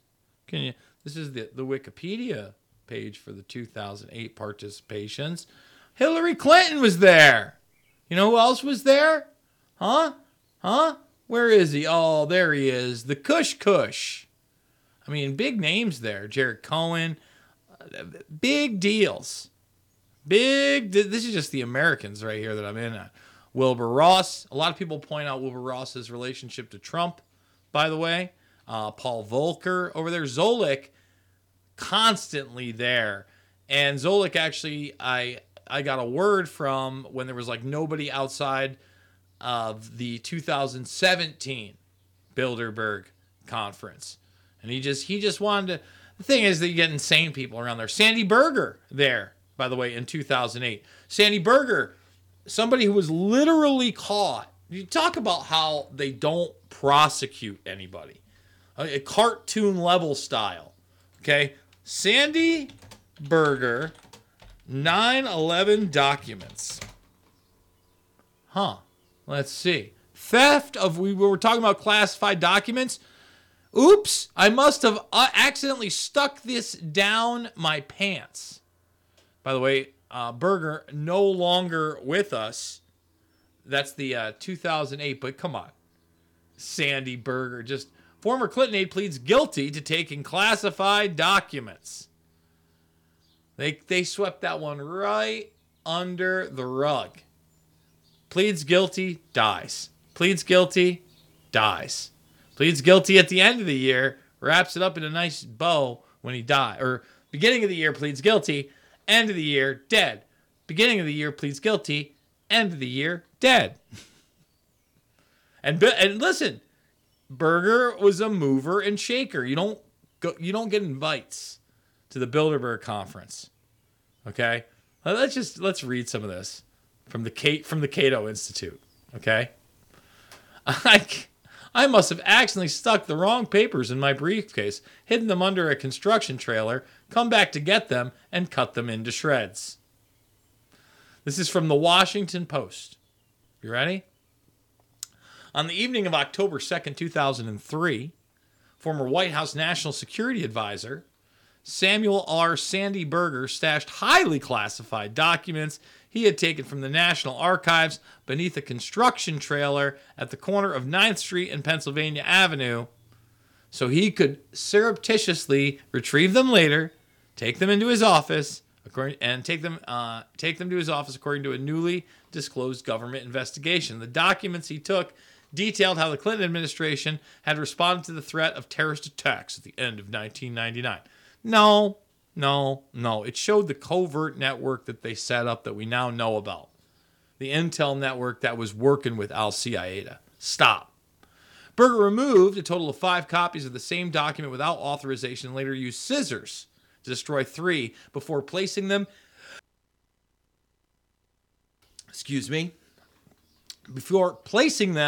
in his office trash. The National Archives Inspector General concluded in a November 4th, 2005 report. After archives officials accused him of taking these documents, Berger told investigators he tried to find the trash collector but had no luck. But instead of admitting he had removed them deliberately by stuffing them into his suit pockets on multiple occasions, Berger initially said he had removed them by mistake. Yeah, okay. NSA advisor, Clinton aide, 9/11 documents. What up? What up? And again, that happened in 2003. Talk about the wheels of justice moving pretty slowly. Pretty slowly. Here it is. When was it? Yeah. 2015. For months, he called it an honest mistake. Guilty, Your Honor. I'm guilty. But again, wasn't a big deal then. The charge of unauthorized removal and retention of classified material is a misdemeanor that carries a maximum sentence of a year in prison and up to a $100,000 fine. However, under a plea agreement that Robinson must accept, instead of jail, Berger would pay a $10,000 fine, surrender his security clearance for 3 years, and cooperate with investigators. Security clearance allows access to classified government documents. So there it is. Sentencing for July 8th. Let's see what he got sentenced, because I'm sure Sandy Berger, 9/11 documents, sentencing. Fined $50,000 and sentenced 2 years of probation and 100 hours of community service. Wonder if he got a sweetheart deal there. Come on, give me a break. Because we're talking about slimy people within slimy administrations, if I had to guess, and this is a total guess, by the way. We'll see if I hit it. We'll see if I threw the dart at the dartboard and I hit bullseye or I hit bullshit. Tony Blinken seems like the type of guy. You've seen military men past. David Petraeus, a staple there for a long time. I'm not sure if he's still going. But Blinken, very capable, very much promoting the quote-unquote Great Reset, New World Order, collectivist, globalist agenda. And this is a clip of him doing so. So my guess is Blinken might be one of the people at Bilderberg 2023. And I also want to especially thank Governor Polis, Mayor Hancock, not just for your hospitality, but for your leadership as well in bringing us all together. We picked Denver to host the inaugural City Summit of the Americas in large part because of its track record in addressing global challenges at a local level. And that's really what this summit is all about for us. Global challenges at a local level. This is the urbanized social credit score, carbon credit score, 15-minute city agenda. Okay, they're bringing it to the United States. Blinken's telling you about it. All right, under the guise of, oh, it's the best thing ever in sustainability. Oh, we care, we love and we care, and we're gonna fix the problem. I'm so thrilled to be joined by literally hundreds of mayors and governors, tribal and other indigenous leaders, along with dozens of networks which support them, like ECLAY, the U.S. Conference of Mayors, C40 Cities Group. We also want to welcome the many representatives of civil society and the private sector who are here with us today. If you go back to last June, leaders from across our hemisphere came together in Los Angeles for the 9th Summit of the Americas. We agreed to ambitious commitments on issues that actually matter in the lives of all of our citizens: migration, climate change, democratic governance, sustainable, inclusive economic growth. Each of you, as city leaders, are on the front lines of tackling these global challenges. You're welcoming and integrating migrants into your communities. You're planning for and responding to natural disasters made more frequent by the climate crisis. You're addressing the issues that are facing your residents, from law enforcement. I mean, everything's here. Sustainability, climate crisis, all of it. Every talking point. This guy checks a lot of boxes, everybody. He checks a whole lot of boxes. Challenges like ransomware to public health crises like the COVID pandemic. Your efforts, day in, day out, are helping us make progress on the commitments that we made as countries in Los Angeles. Cities, when you come down to it, are where democracy is closest to its people. And when cities are responsive to the needs of residents, they demonstrate democracy's greatest strength, its ability to improve on itself, to empower citizens to hold their leaders accountable, to try out different solutions, and to allow the best ideas to rise to the top. We're hosting the City Summit of the Americas because our collective ability to deliver for our people. Collective ability. It's all about collectivism. Again, another reason I played those clips from my films, trying to explain to people that that's what they want us under. They don't care if you call it socialism or communism. Collectivism. The Borg. The Bilderberg meeting. And to tackle global issues depends on all of you. It's as simple and as straightforward as that. And we look forward to continuing to elevate your voices in every dimension of our work. In the hemisphere, including at the 10th Summit of the Americas, that'll be hosted by the Dominican Republic. And it's also why we plan for this to be the first, but not the last, of many city summits to come. Thank you, Tony. Climate crisis, woo! Sustainability, woo! That guy. I got a funny feeling. I got a gut feeling. Could be wrong. Could be way off. I get things wrong, and we admit when we do. But if I'm rolling the dice and I'm making a guess, I'd watch for Blinken to be there for sure. We talked a little bit about the FBI being a Trojan horse civilian system yesterday, or using Twitter as a Trojan horse civilian system. Really, the NSA, the CIA, all those intel agencies, foreign and domestic, utilizing private companies to control narratives. Now, this started way before COVID, and people have to acknowledge that, okay? This, I think, is from 5 or 6 years ago, and this is the FBI telling you basically, watch yourself when you post. Think before you post. At the time, I just wasn't thinking. I used social media to vent. I wish I would have thought about the effects of scaring people. I didn't mean for that to happen. People took it as a terrorist threat. The university got shut down. I got arrested by the FBI. And now, I don't know what my future looks like. I search my name on the web almost every day and look at the stuff. It's not going away. Think before you post. Think before you post. Now, I have no idea what that person posted because I don't know who they are. But I guarantee that one statement is false. If you made a threatening comment, yes, you did want people to be scared, right? That's why you made the threatening comment, so that they would have a fearful reaction. All right, now I don't know whether it was a terroristic threat. I don't know if the FBI should have ever gotten involved, but it's think before you post. This is a good breakdown of just some of the problems that exist with the FBI in its current iteration. Okay? Again,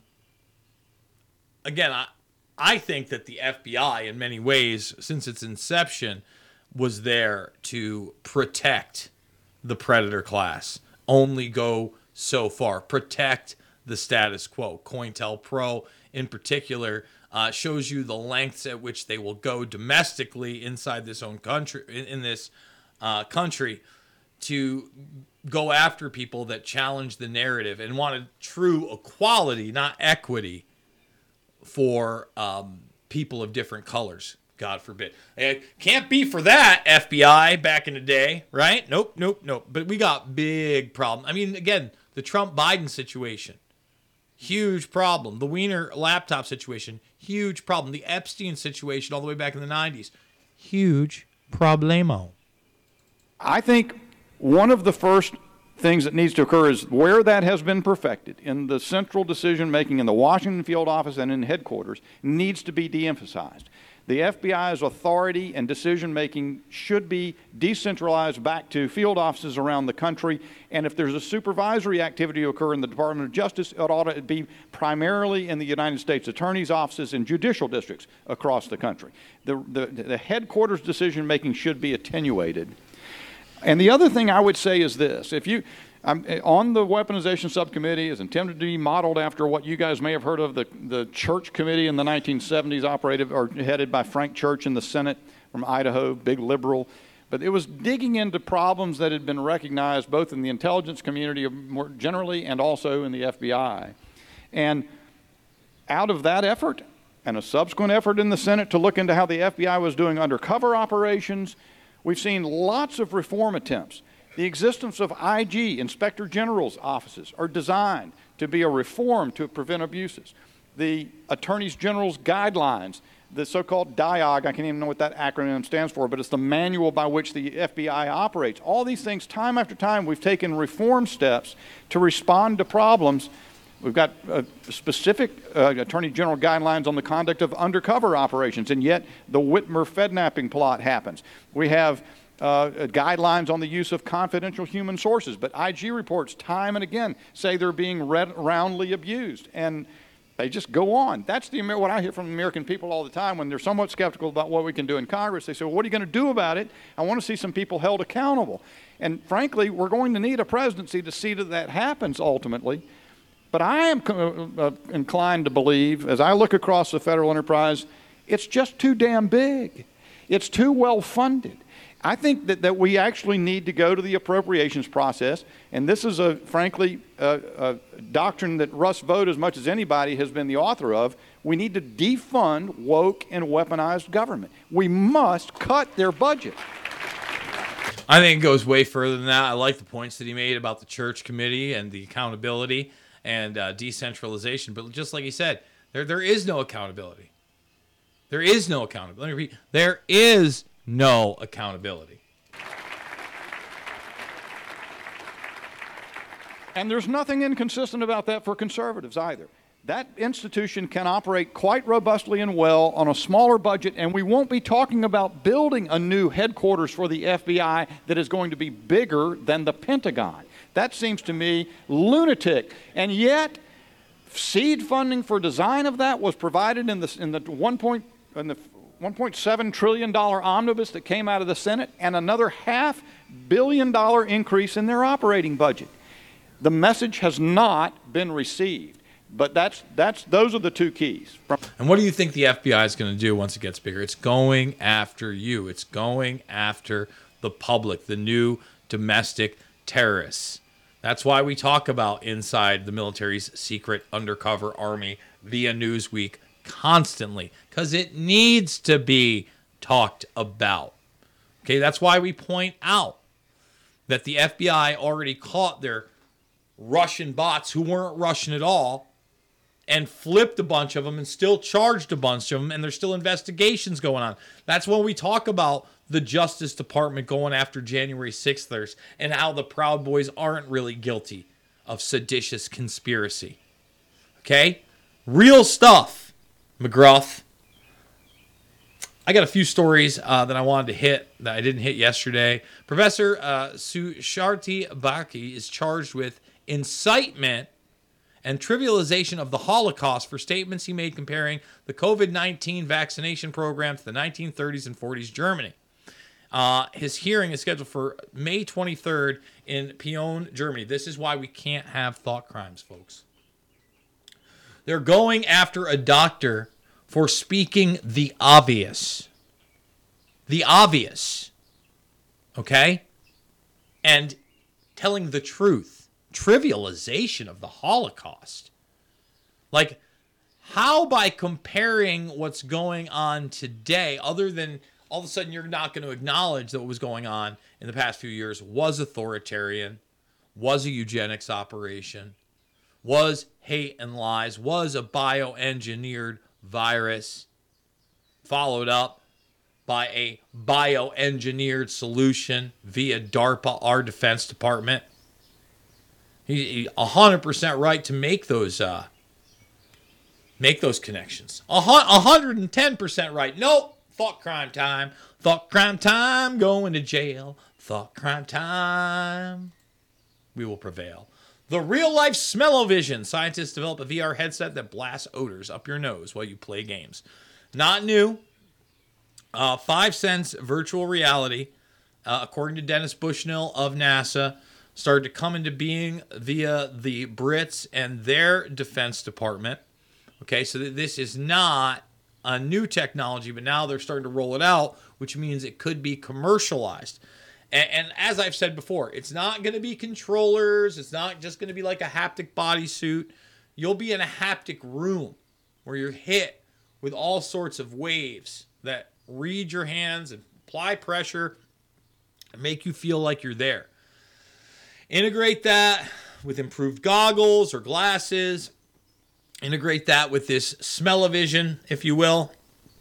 More and more and more like that holodeck experience that they are trying to perfect to bring you into their false reality. And eventually, as Kurzweil talks about, inject you with bio-nanotech that will shut off your nervous system and eventually, shut off your nervous system and eventually just pump the VR right into you so that you can't really tell what's real and what's VR. Sounds like a great idea.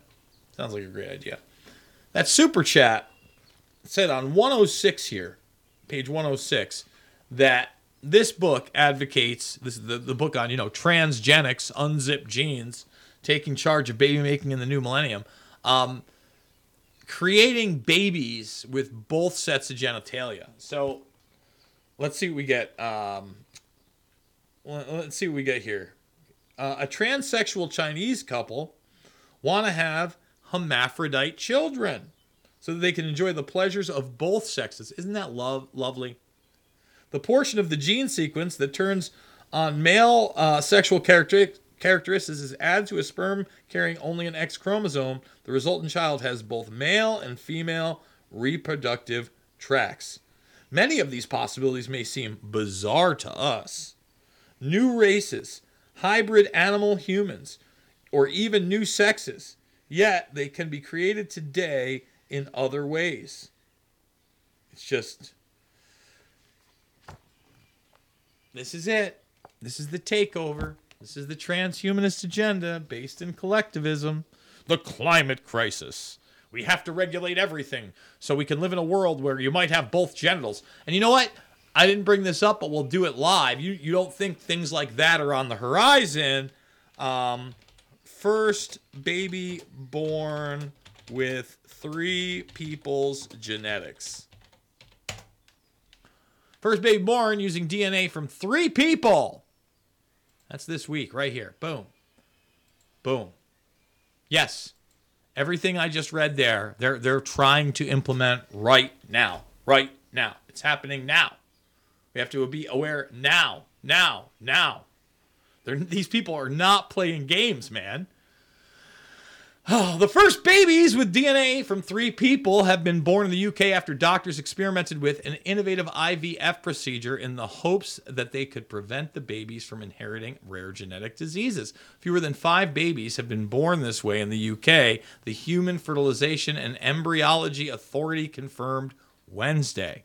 Who knows what they're doing underground? Who knows what they've done for decades via these bioengineering black programs? The United States, Europe, Russia, any first world military nation. That's what's really going on. And we talked about technology being upward mobility in shade.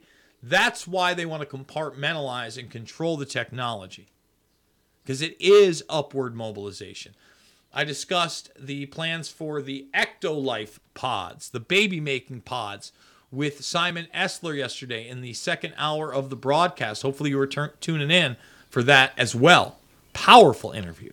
The technique, which is called mitochondrial donation treatment, MDT, uses tissues from the eggs of healthy female donors to create IVF embryos without harmful mutations mothers would otherwise pass on to their children, The Guardian first reported. Legislation passed in 2015 made the UK the first country to permit the procedure. Which women with problems linked to mitochondria, the energy-producing structures outside of a cell's nucleus, from passing defects on the... Again, it's benevolence. We're solving a problem. We love you. Take the shot. Take the second shot. Take the third shot. Take the fourth shot. Take the fifth shot. Take the shot every 6 months to a year. We love you. Mutilate your children's genitals. We love you. The new transgender ideology out of the UN. It's almost cartoon level every time I read this, but I have to, because this is the science right now. Okay, this right here, I want people to understand. This is the science. A transgender or trans person may identify as a man, a woman, a trans man, a trans woman, as a non-binary person, and with other terms such as hydra, third gender, two-spirit, travesty, fine.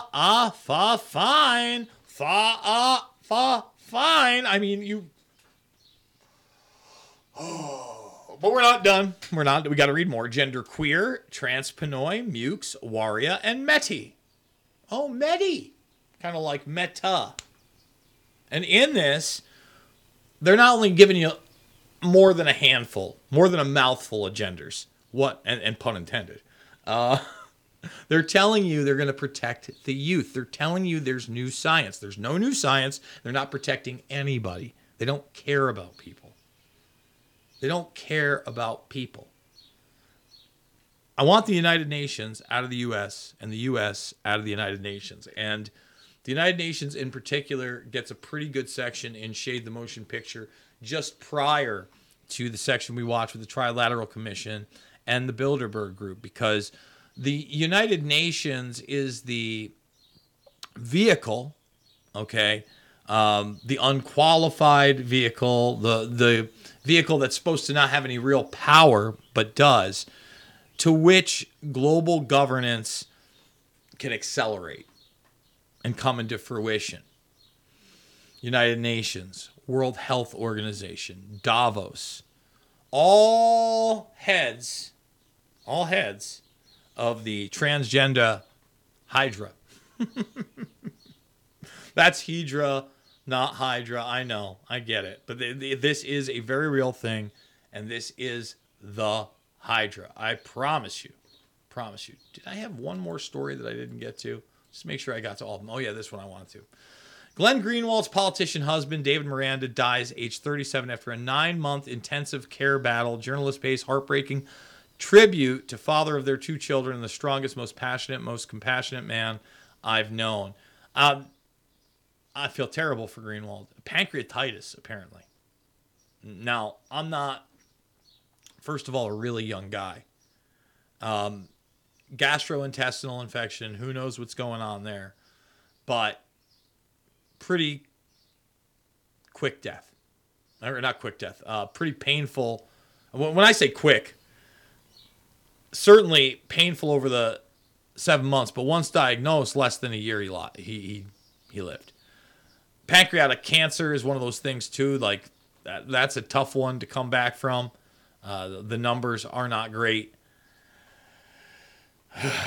It's sad, and Greenwald is one of the few journalists out there that tells any semblance of the truth. I hope that he can get past this and continue to do the great work that he's done for so long. I don't want you to rush it, but tough. And the other thing is Miranda was getting into politics down there too.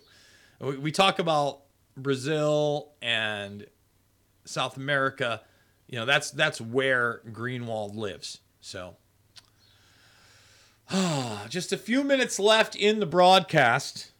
I want everybody to know that redvoicemedia.com/uncensored is where you can get two exclusive interviews with myself. Power-packed interviews, Alicia Powell, Wayne Dupree, this past week. It's how you support the broadcast. redvoicemedia.com/uncensored. I need you. I need you now more than ever.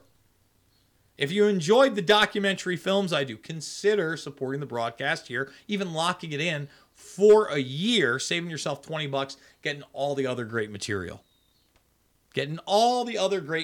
Lock it in. Come on, folks. Let's get it on over. Bring it on over. redvoicemedia.com/uncensored. Make sure that if you did come over to Rumble, that you're sharing it, thumbsing it up, making comments in the sections, and subscribing to RVM and myself via that platform. We want to grow that platform, just like I want to grow my Twitter, just like I'd love to be able to grow YouTube. Good luck. Maybe Twitter is going to be that alternative where you can monetize content again. All right? So we need your support. Independent media is important. How many other people... Look, Rob Dew called me right in the beginning of the program.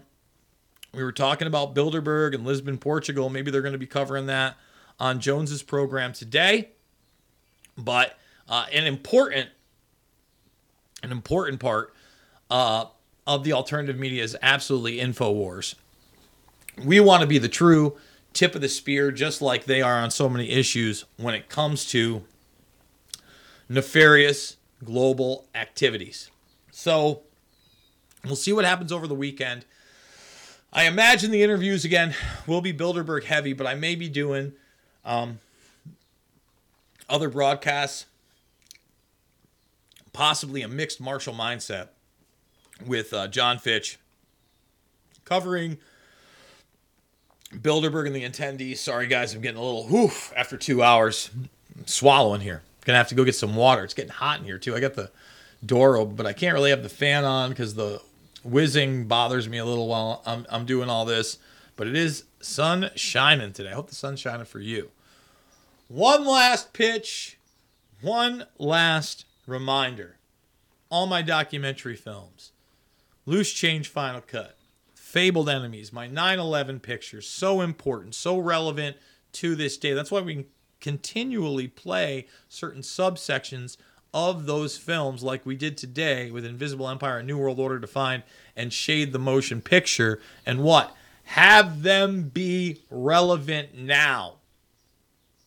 Collectivism, climate crisis, control the masses, nepotism, secret meetings, all stuff that we need to be concerned with. All stuff that we need to tell others about so that we don't just wallow in ignorance, that we realize ignorance is not bliss, that we do have to take action, and that you too can become your own hero, and so can your neighbor. Stick around. Chad Canton is next. Apparently, he's fired up, along with a great slew of other hosts. I am Jason Burmis. It is not about left or right. It's about right and wrong. I love you guys, and I will see you all on the flip side.